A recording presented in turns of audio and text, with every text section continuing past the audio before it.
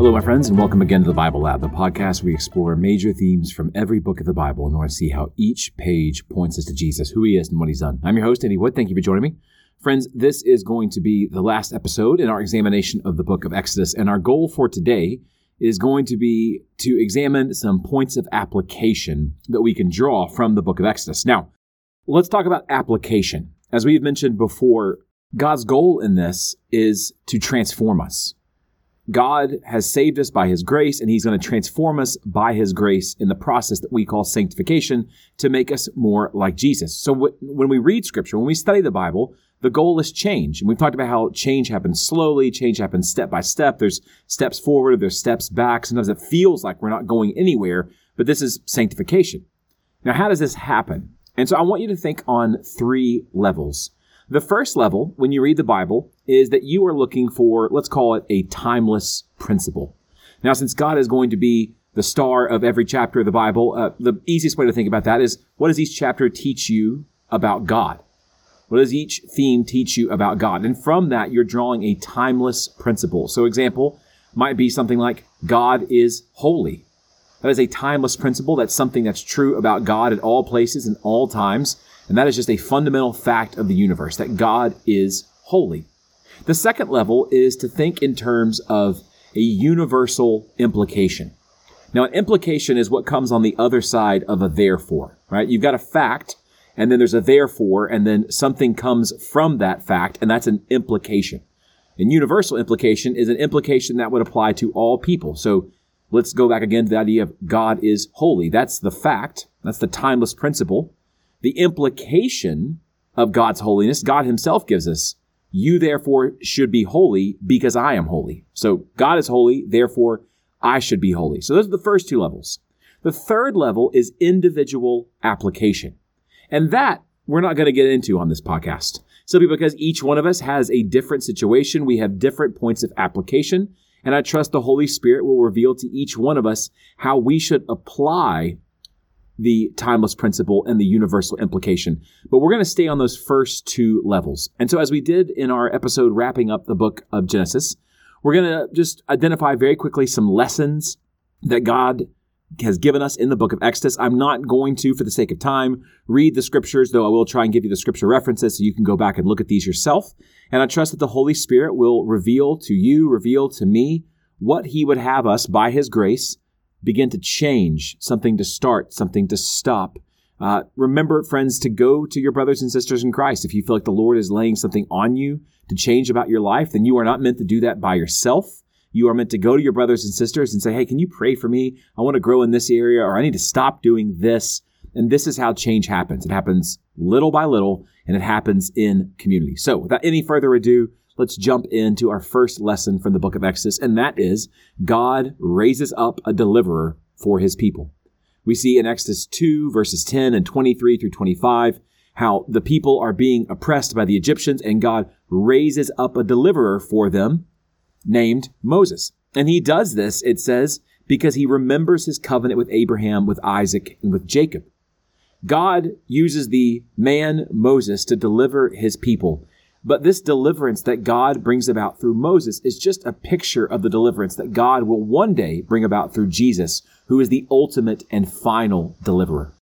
Second lesson we can learn is that God confirms his word with miraculous signs.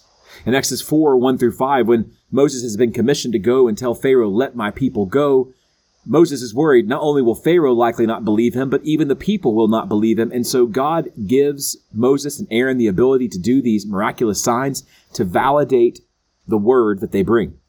I believe that we see this same pattern happening in the New Testament, where the apostles were given the ability to perform miracles to confirm the word.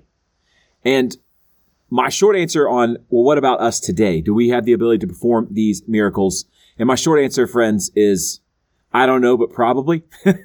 I know that's not exactly the most definitive answer of all time. But what I would say is that I believe that when we see the gospel going to new places, when we see the gospel reaching into unreached people groups, I do tend to believe the reports that we get back of healings and speaking in tongues and miracles, because I think when God sends the gospel, when he sends his word into hostile territory, people who've never heard it, he sends it accompanied by miraculous signs. So the simple answer for why don't we see more miraculous signs, for example, in America, is because this isn't pioneer territory anymore. There are churches, people have heard the gospel, people do not believe for lack of evidence, but simply for a lack of will to believe the Lord. But I do think God confirms his words with miraculous signs. Number 3, God's people should expect hatred and opposition from the world.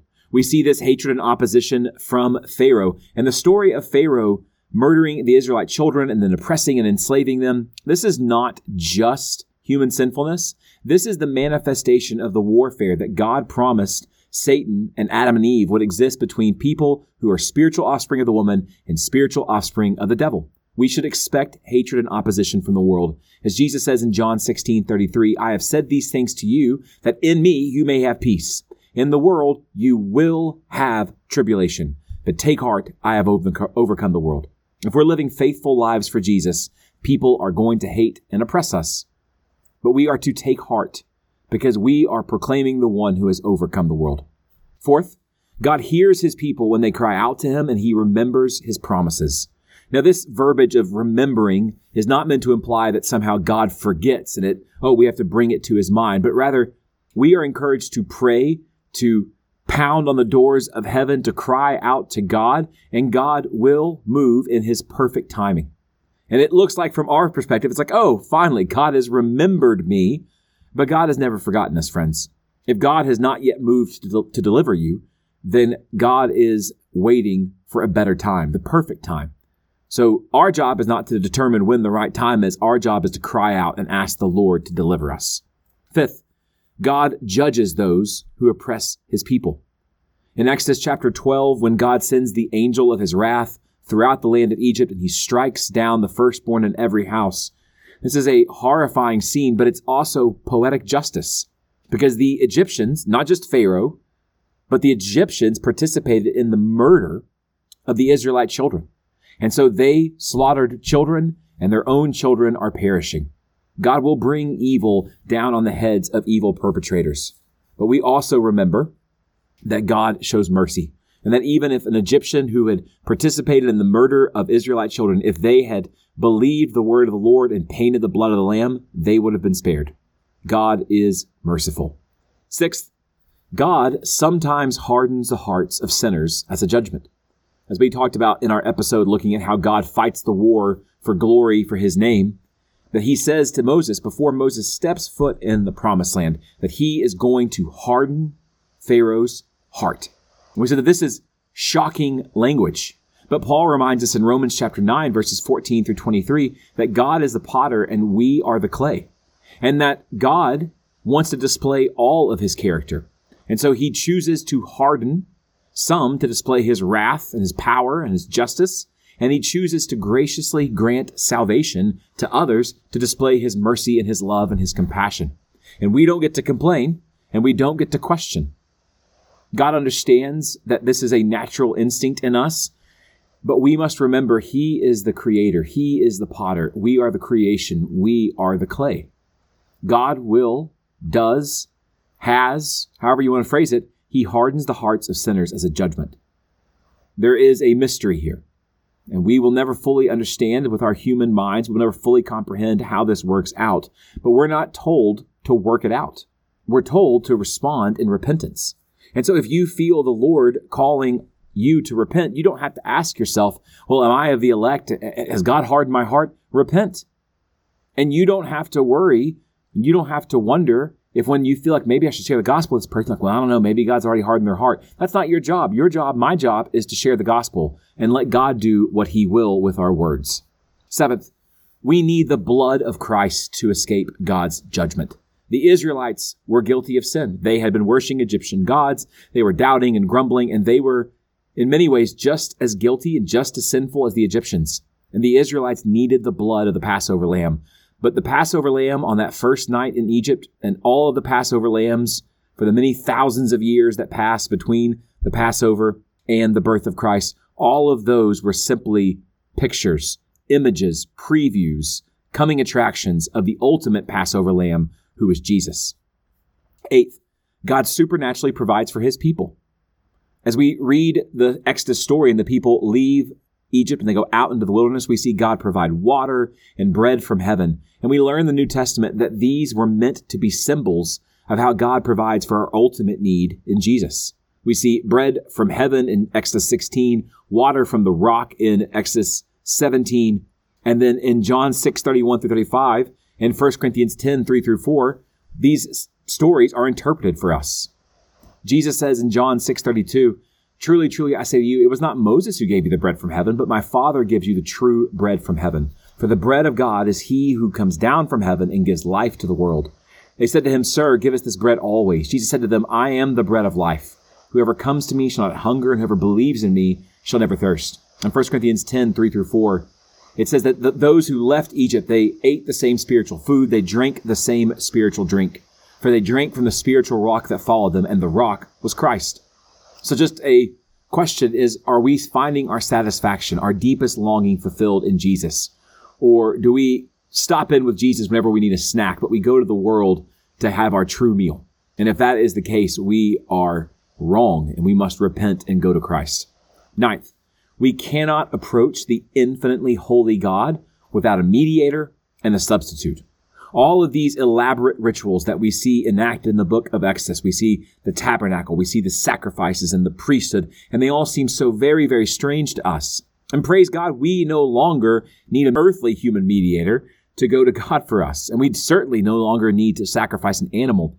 But these symbols were expressing a deep truth of the universe. You and I do not have the right to walk up to the throne of God and expect anything other than death. But because our substitute has died, who is Jesus, and he has risen and now serves as our mediator, our great high priest who lives to intercede for us, you and I are not only allowed, we are invited to approach the infinitely holy God.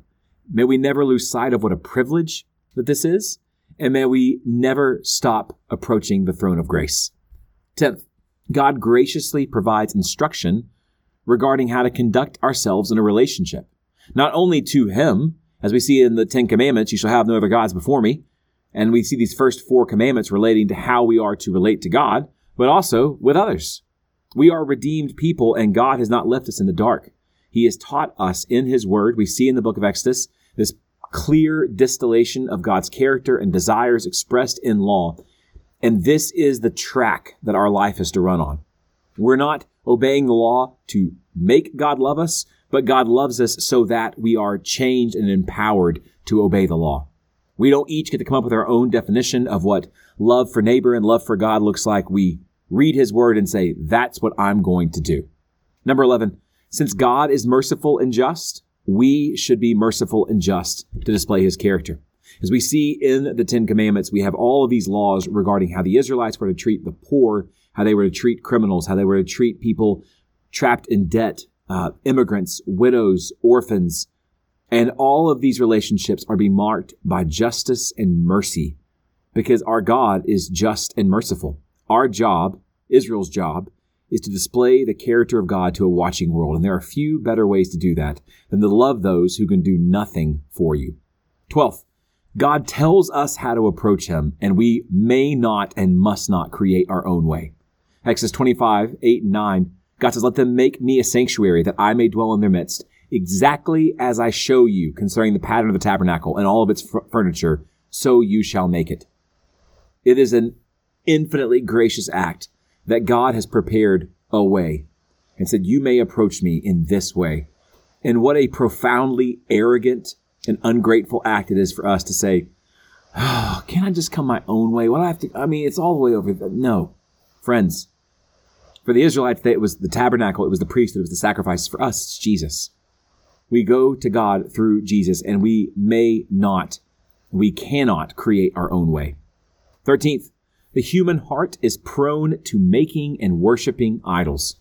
As we see in Exodus 32, the glory of God is still on top of Mount Sinai. The smoke and the fire and the lightning and the thunder and the ground is rumbling. And Moses is up there feverishly writing down the commandments that God gives. And at the bottom of the mountain, the people, I don't want to wait anymore. Let's make more idols and let's worship those instead. And we find this to be shocking. And well, we should, but we should also see it as fairly autobiographical. Because you and I, like those people who left Egypt, we have also enjoyed a great redemption from our Lord. And we have also made idols and worshiped instead of worship the living God. We are prone to idolatry. And so we must be on guard, and we need brothers and sisters who see us drifting and will run after us and say, hey, you are headed in a bad direction. And we repent of our idolatry. 14th, God condescends to live in a tent because his people live in tents. God's people are in tents. He's in a tent. God is the king of the universe, and he certainly fills all of existence. So he's not limited to this tent, but he is condescending to live with his people. And as amazing as this is a mere preview of what it's going to look like 1,400 years later when Jesus comes to dwell among his people. As it says in John 1:14, the Word became flesh and dwelt among us. That word dwelt, that English word dwelt, is John taking the Greek word for tabernacle, the tent where God lived in Exodus, and turning it into a verb. The Word became flesh and tabernacled among us. And we see his glory as of the only Son from the Father, full of grace and truth. And then Hebrews 2:14 says, since therefore the children share in flesh and blood, he himself, Jesus himself, partook of the same things. He took on flesh and blood, that through death he might destroy the one who had the power of death, that is, the devil. Jesus took on flesh to not only dwell amongst us, but to die for us and to redeem his people. So friends, there is a feast laid out for us in Exodus, but the best part of the feast is how it points us to Jesus, who he is and what he's done. He is our Passover lamb. He is our tabernacle. And he is our great high priest, and he has given us himself. He has given us his laws so that we can enjoy his blessing and be a blessing to others. So friends, Lord willing, the next time we come together, we will begin an examination of the book of Leviticus. But for now, take up and read. God bless.